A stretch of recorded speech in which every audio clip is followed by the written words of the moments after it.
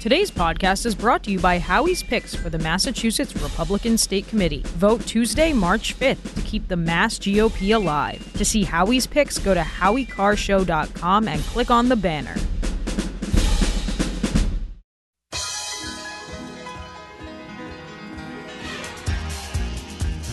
Live from the Aviva Trattoria studio, it's the Grace Curley Show. We've got to bring in a new voice, a young voice, a rising voice. Grace Curley. You can read Grace's work in the Boston Herald and the Spectator. Especially Grace. Grace, stand up. Here's the millennial with the mic, Grace Curley. Hello, everyone. Welcome back to the Grace Curley Show.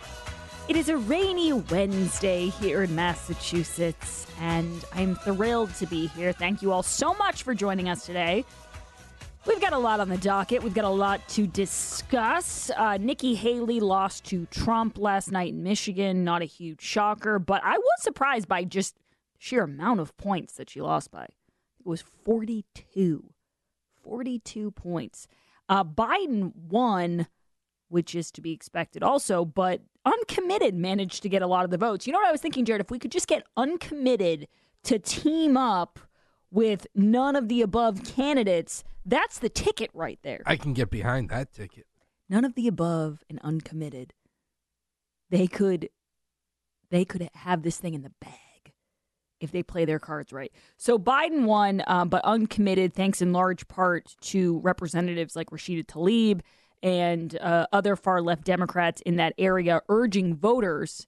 And Dearborn has, I think I said yesterday, the highest Arab American population per capita in the United States. And a lot of those voters were trying to send Joe Biden a message that they're not happy with his refusal to call for a ceasefire in Gaza. Forget the fact that Hamas has already said we're not on board for a ceasefire.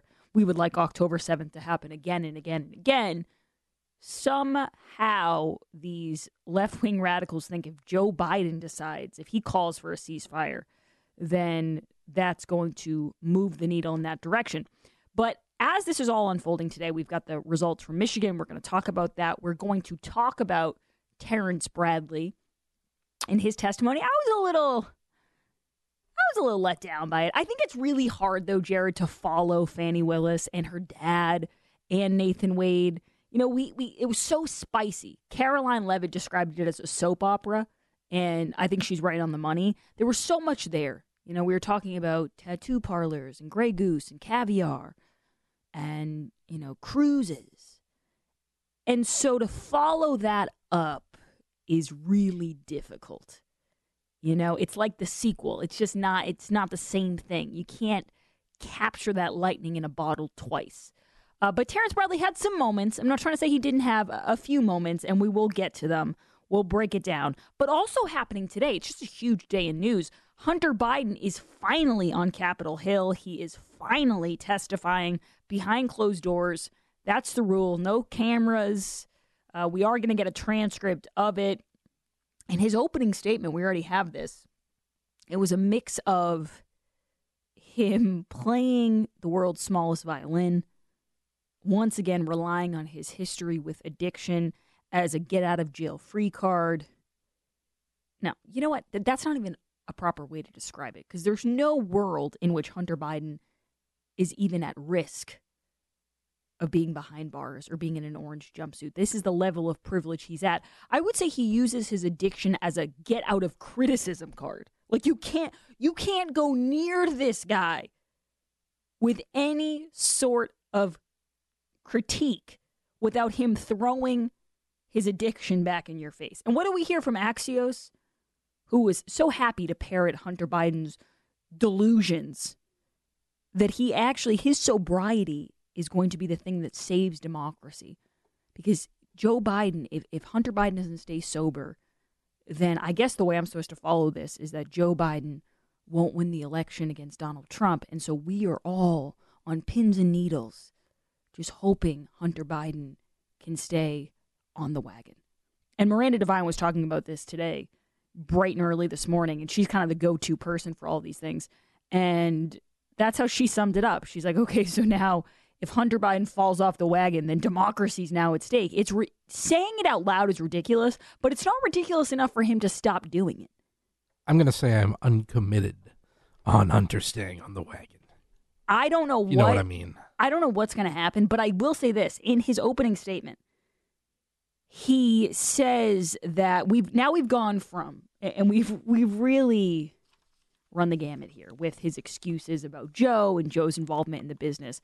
At one point, we were told, these were the glory days. These were, this was a long time ago. We were told Biden never discussed business with his son. That was the line. That was the company line, the Biden company line that we were all supposed to follow. But based off the weather-centric phone calls between dad and son at all of these various different business meetings, it seems that lie, the never discussing business, is even too outlandish for the Biden clan. You know as a lie that you've reached a new level when the Bidens go, we can't pull that one off. We can't expect people to suspend their disbelief that much. So they've moved on from that lie. And now we've graduated to Hunter explaining that he did not, this is what the opening statement says, he did not involve his father in his businesses. The emails, texts, and firsthand accounts from witnesses would seem to tell a different story. And when I say the emails, the texts, and firsthand accounts, you know what AOC and the Democrats call that? No evidence. all these things. Tony Bobulinski, 10% for the big guy. All of this stuff falls under the category of no evidence, nothing to see here. There's absolutely no proof. There's no proof.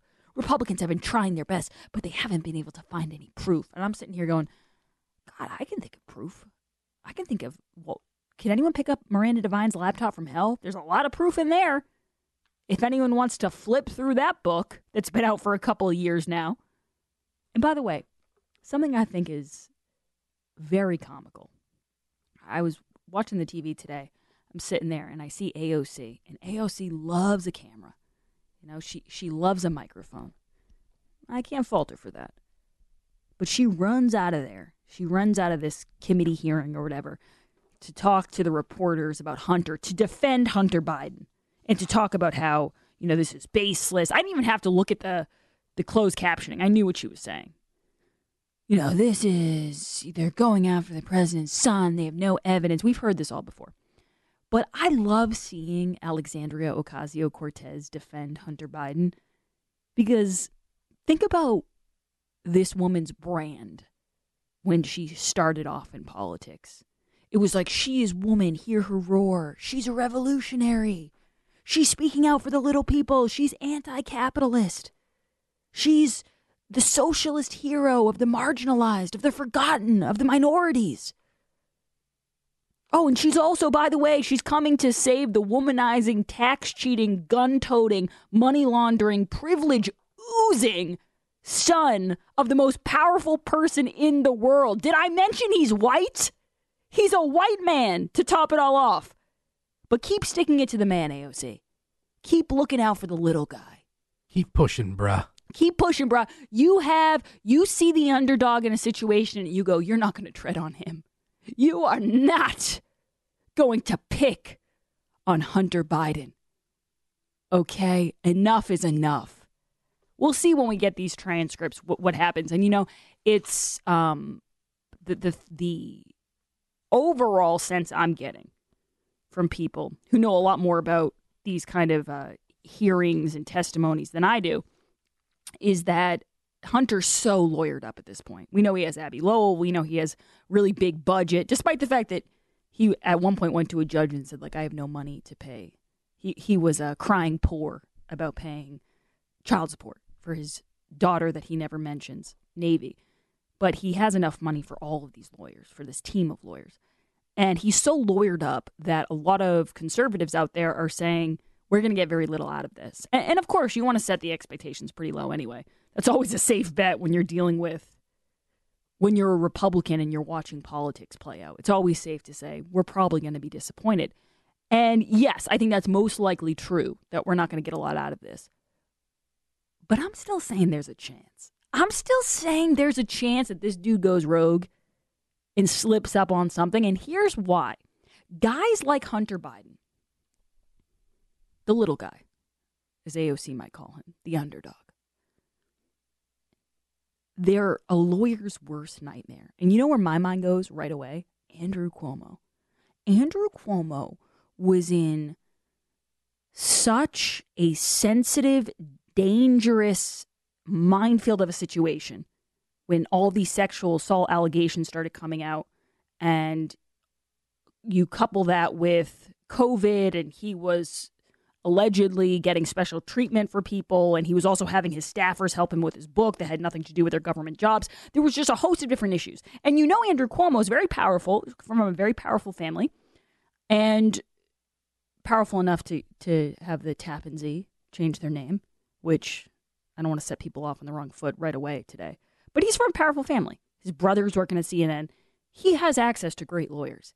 And while that whole thing was unfolding, Andrew Cuomo would go out to these press conferences and just keep talking and keep defending himself and keep digging. Like I do on occasion say, ciao Bella. I was watching this going, I never went to law school. I've never played a lawyer on TV, but hot damn, there's got to be someone behind the scenes going, shut the hell up. Will you stop talking? But he couldn't help himself because he's like, I'm Andrew Cuomo. I'm a tough guy. I've been doing this a long time. He's like, I can talk my way out of this because he's been able to do that his entire life. He's been able to talk his way out of trouble. And I think Hunter Biden is right along the same lines. There's a dude who thinks my IQ is higher than everybody else's. I'm smarter than everybody. I'm cooler than everybody else. My ego is trumps any sort of legal advice that you think you're going to give me. And so he might give us a little Andrew Cuomo-esque snippet here. That's what, fingers crossed, that's what I'm hoping for. Well, he is the hero of his own story. He is, in his mind, the generational story that needs to be told. So, yeah, there's a lot of hubris. There's a lot of spotlight loving Hunter out there. Yeah, he gets that from his dad. He's the bride at every wedding. He's the baby at every baptism. But you're right. He's the hero. He's the villain. He's the victim. Like, he's everything to himself. And so we can only hope that we're going to get some juicy tidbits from this transcript. The other big story today, and this is a follow-up from a story we've been following since last week, and we've been watching it very closely. It's the gruesome murder of 22-year-old nursing student Laken Riley at the University of Georgia. It will be a week tomorrow since Laken went out on a morning run. She was savagely murdered. And residents in Athens, Georgia, are voicing their outrage at the mayor there. When we come back, we're going to play this sound from you. This is the sound of the day so far, and I think it's going to be hard to beat. These residents are outraged. They are letting this mayor know, and he is dreadfully underwhelming at this press conference. He seems like he's ill-prepared. He doesn't know what to say, and he's buckling under the pressure. So we're going to play that for you when we get back. We're going to take your calls, 844-500-4242. And you know what, Jared? There's all this back and forth now in Athens about, well, we're not a sanctuary city. We just said that we accept people with all different statuses, but we just meant that we're technically we're, and it's like, you know what I would like to know? Were you helpful towards ICE? Because they're all trying to say, like, well, technically speaking, it's illegal to be a sanctuary city in Georgia. So we weren't a sanctuary city. But to me, it seems like they were winking at illegal aliens and saying, we're not going to, and you see this a lot where places go, we're technically not a sanctuary city, but we're not going to help law enforcement if they try to come in and deport someone. And I'll explain more of that when we come back, but that's my thinking when it comes to Athens. The Nauset Beach Inn just opened reservations for winter getaways. Jared, you stayed at the Nauset Beach Inn. You love it there. Cape on the off season, hard to beat. There's restaurants, there's less crowds. But really, when we talk about the Nauset Beach Inn, we got to focus on that view and on the beauty of that beach. Yeah, today up here, it's not really the best beach day, but it would be a great day to be at the Nauset Beach Inn because you could be cozy in your room. Every room has a fireplace and a nice big picture window, so no matter which room you're in, you can look out on the ocean. You can see the beach. If you want to be brave and venture outside, you can go to the beach. You're steps away from the beach. If it's too cold outside, they have fire pits that can warm you up. My wife and I went down there. We sat by the fire pit. We had our morning coffee and watched the sunrise. It's tranquil. It is fantastic. It's a great getaway. I know February vacation just ended, but April vacation is coming up. So you definitely want to check out the Nauset Beach Inn because it is a great getaway that's very close. Yes, indeed. And the views are incredible. Like Jared said, the fire pits are open and perfect this time of year. And right now you can stay there for under $200 this winter. So don't delay. These rooms go fast. Go to nausetbeachinn.com. That's nausetbeachinn.com. And we will be right back. You're listening to The Grace Curley Show.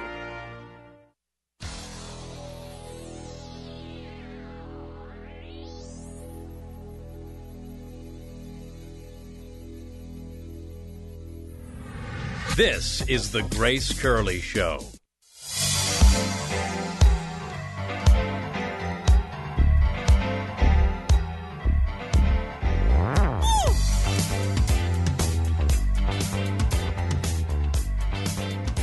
Welcome back. Today's poll question is brought to you by Perfect Smiles. Don't be fooled by imposters with similar names. If you're unhappy with your smile, you need to visit Dr. Bruce Houghton in Nashua. And I just want to say, even if you are happy with your smile and you just want a teeth cleaning, they are awesome and they can help you with that as well. So call 1-844-A-PERFECT-SMILE or visit perfectsmiles.com. Jared, what is the poll question and what are the results thus far? Today's poll question, which you can vote in at gracecurleyshow.com, is the House GOP has subpoenaed the Biden-Hur transcript. Will they get it? No. The Republicans subpoenaing things, is that the right way to put it? Subpoenaing things is a fruitless endeavor. NDA gons. Never ends up, no, I don't think they will get it, especially now that we know. The fact that Biden came out and was like, hey, how dare they ask me about, and was protesting a little too much. We're getting, sources have said, and this is a story I actually read, I believe it was on NBC of all places, that Hur did not bring up Beau Biden or his death, that Joe brought it up, believe it or not. And so that makes me think we're never going to get these transcripts. And just because they issued a subpoena, that means nothing to Democrats. Democrats can do whatever they want. And that's a question I've often asked Howie, like, well, what happens next? I'll say, well, if he doesn't comply with the subpoena, what happens? And usually the answer is a whole lot of nothing. Now, conversely, if you're talking about Peter Navarro, if you're talking about someone defying a subpoena who's a Republican, then big things happen. You might end up in Hinckley's jail cell. You might end up cuffed at the airport. But for Democrats, they can do whatever they want. And especially because Joe Biden's president, I don't think we're going to see this transcript. I love to see it. # release the transcript. But I don't think it's in the cards. 85% of the audience is in agreement with you that, yeah, we will never see this. All right, so we need, Jared, let's give people a little taste of what's coming up. This was pretty incredible, pretty pathetic. This is Kelly Girtz. He's the Athens Clark County mayor. He held a press conference about the murder of Lake and Riley. And he was shouted down by, we have here in the cut sheet protesters, but I would just say residents, people who are sick of this. They're sick of sanctuary cities and these sanctuary policies that are leading to these avoidable murders. Can I have cut 10, please, Jared? This term sanctuary city doesn't have a sole legal or procedural definition. You can look in Georgia statute and you can find a clear definition for a unified government. You can look in contractual language and you can find out exactly what it means to be an SEC institution. Sanctuary city doesn't track with either of those. And so that term means different things to different people depending on the context of the discussion. We know what it means. Many of the elements. Liar. Many of the elements. Liar. Liar. We are here to listen. Liar. You're a liar. We are here to listen. Liar. There'll be time for questions. You are guilty and got blood on your hands for this murder, sir. You know what I'm noticing, Jared, is whenever you have these liberals who, when things are when they're trying to explain why they want to do something, why they want to implement something, they have all the answers. But when things backfire, suddenly it's like, well, it's really complicated in the context of it. And there's no way you could. This is reminding me of supply chain crisis, inflation. There's no way COVID. There's no way our little puny brains could understand what's going on here. And it's like, use all the fancy political speak you want, Girtz. These people know what's going down. And they're ticked off. And so you can tell them, like, well, technically speaking, if you look up the statutes, if you look up and you go to the Gov website, no, you're not getting out of it like that. Unfortunately for you. We got more of those cuts when we come back.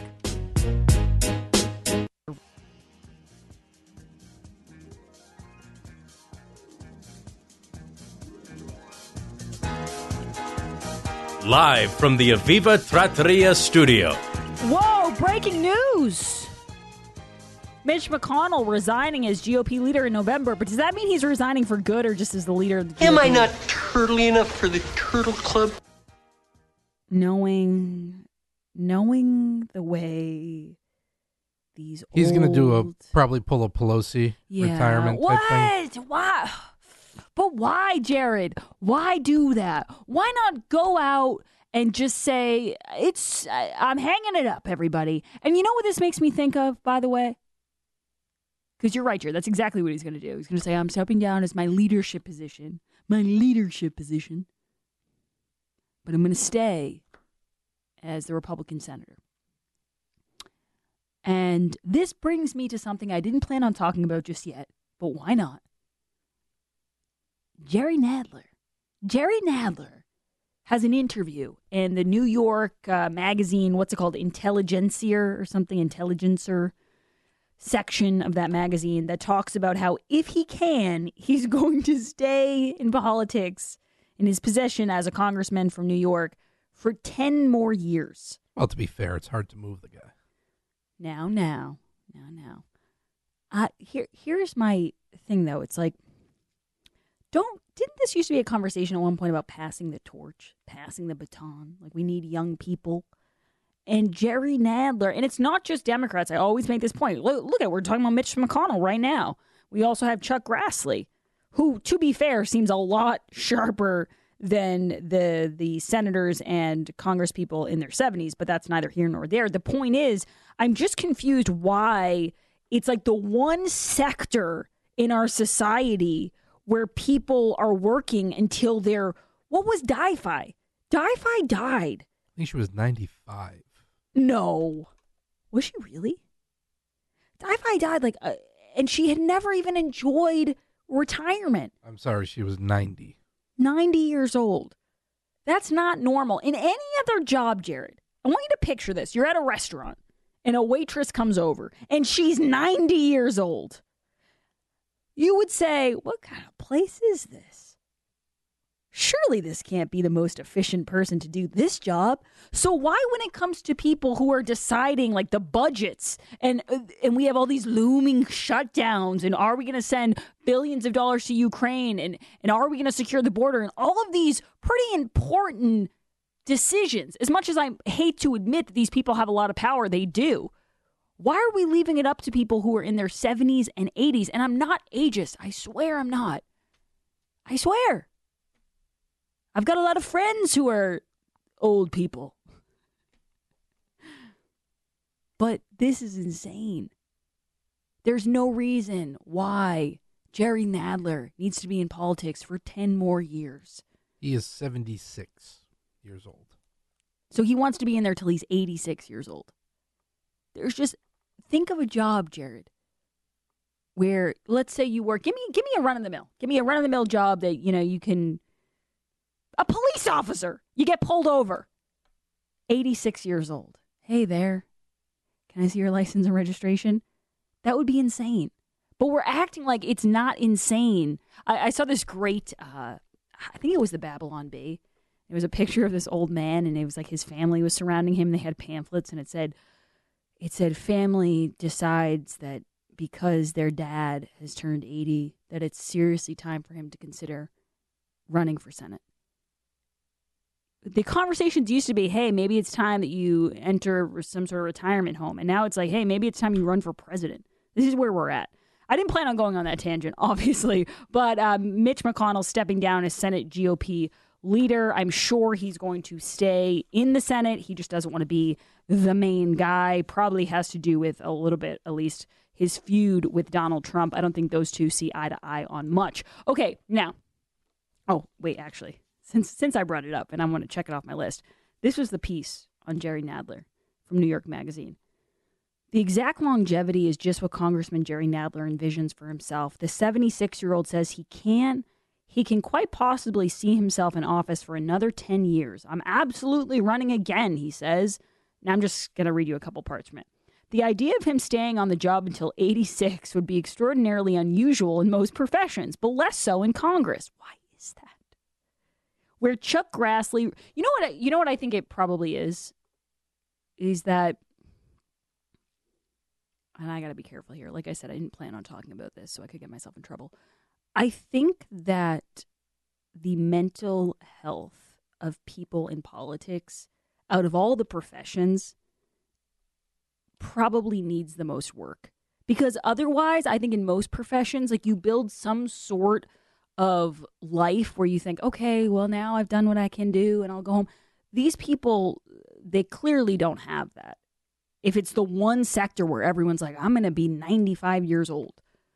So it says the idea of him staying on the job until 86 would be extraordinarily unusual in most professions, but less so in Congress, where Chuck Grassley remains the senior senator from Iowa at 90. Mitch McConnell serves as Senate Minority Leader, no longer, but until he decides, and until he's actually out, he's still in the Senate at 82. In the House, 83-year-old former Speaker Nancy Pelosi. And then it also talks about Jim Clyburn, who's 83. Wouldn't expect that from Jim Clyburn. He does not look 83, to give him a compliment. And Steny Hoyer. God forbid, this is what Nadler says. He goes, God forbid he's president. You can guess who he's talking about, Donald Trump. God forbid he's president. Then we have to safeguard the republic. This is the greatest threat to democracy since 1860. That actually brings me to a different point. So Nadler says the greatest threat to democracy is Trump being president. Hunter Biden says the greatest threat to democracy is him falling off the wagon.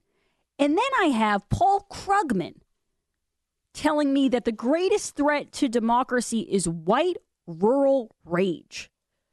I just don't know which one I should be focused on. Ooh, bad week to be democracy.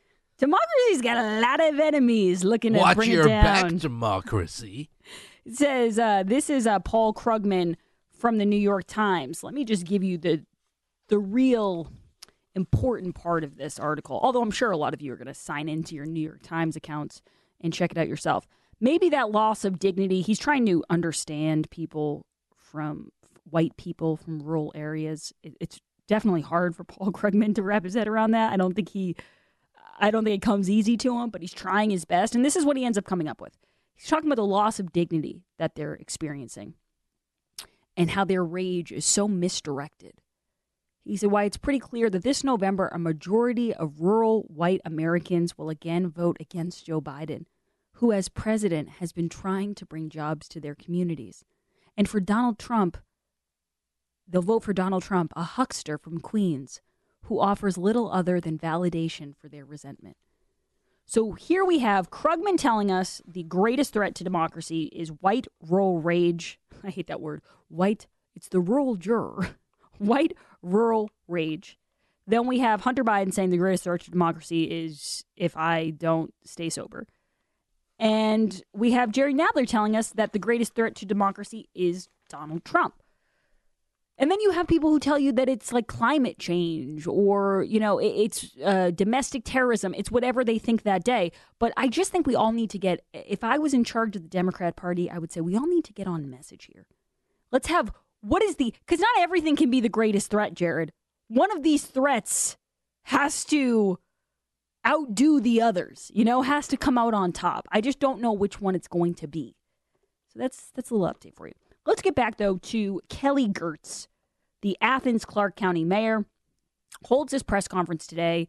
I think he had to know that he was going into a very, very contentious environment here. Obviously, the residents there are disgusted outraged over what happened to Laken Riley. She was murdered allegedly she was murdered, but I'm just saying allegedly for the person here so we don't get ourselves in trouble, by an illegal alien.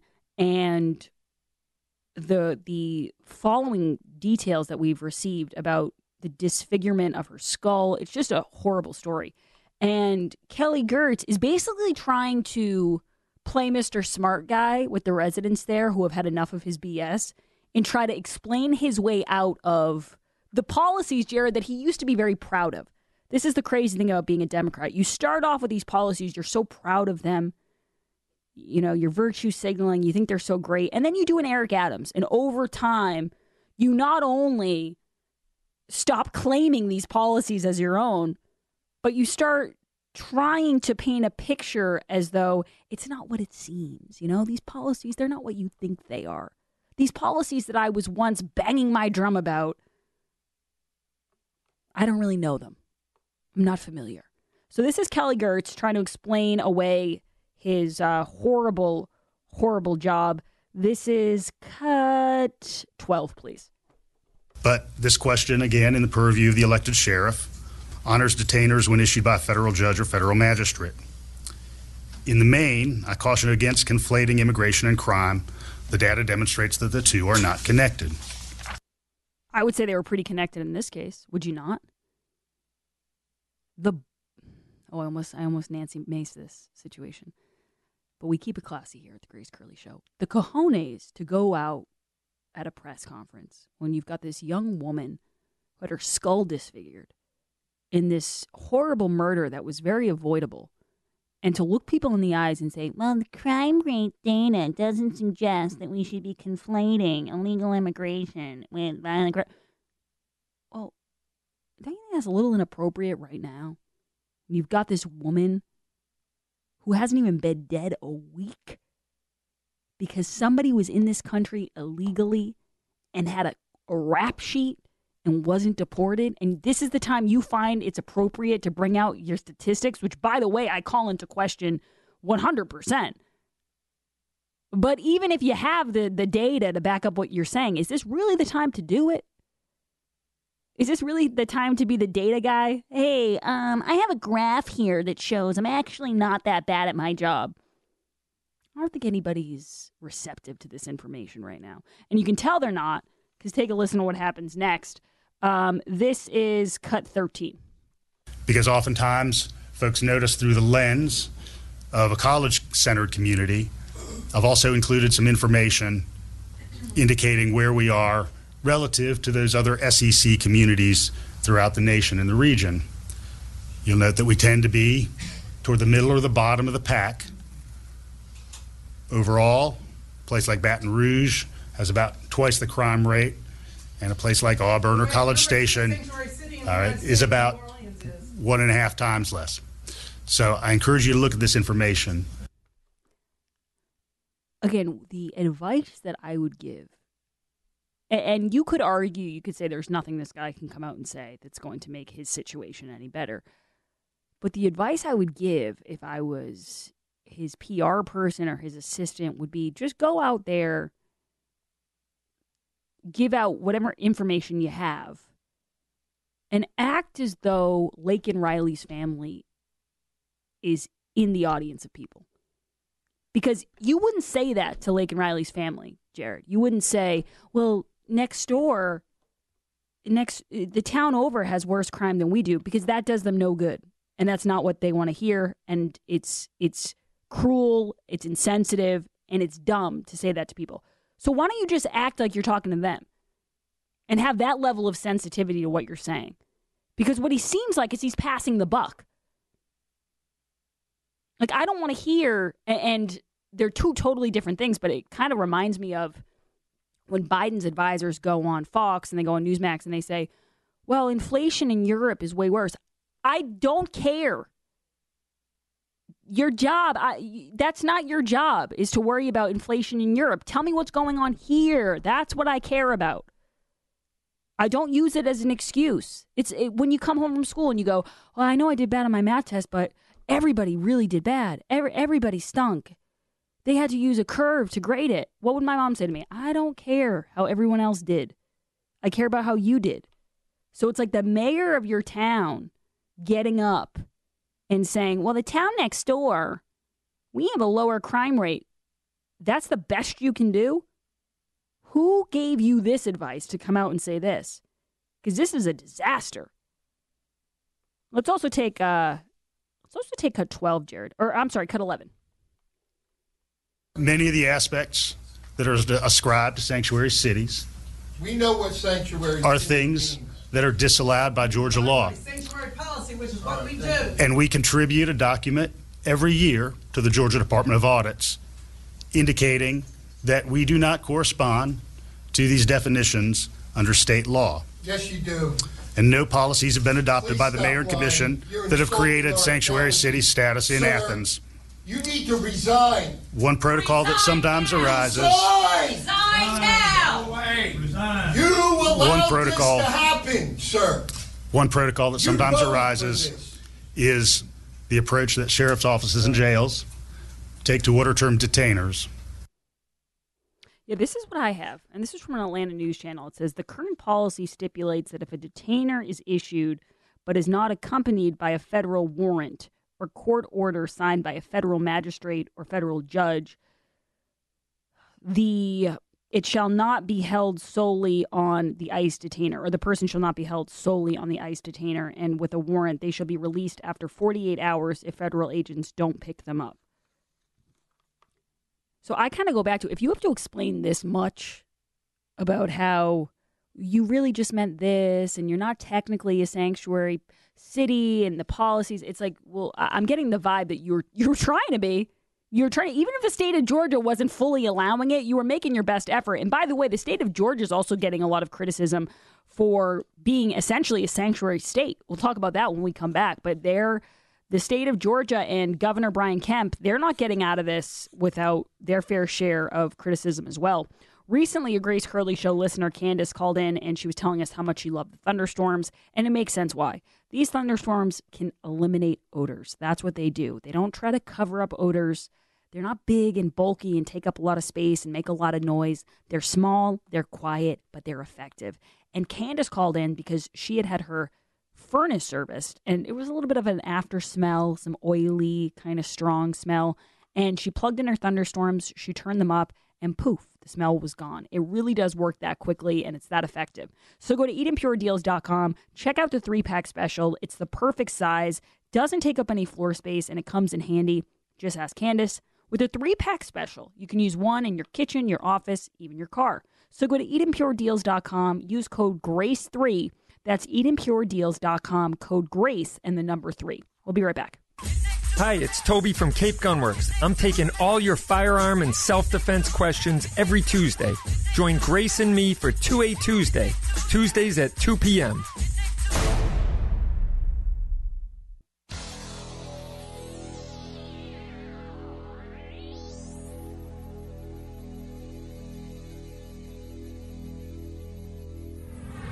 This is the Grace Curley Show.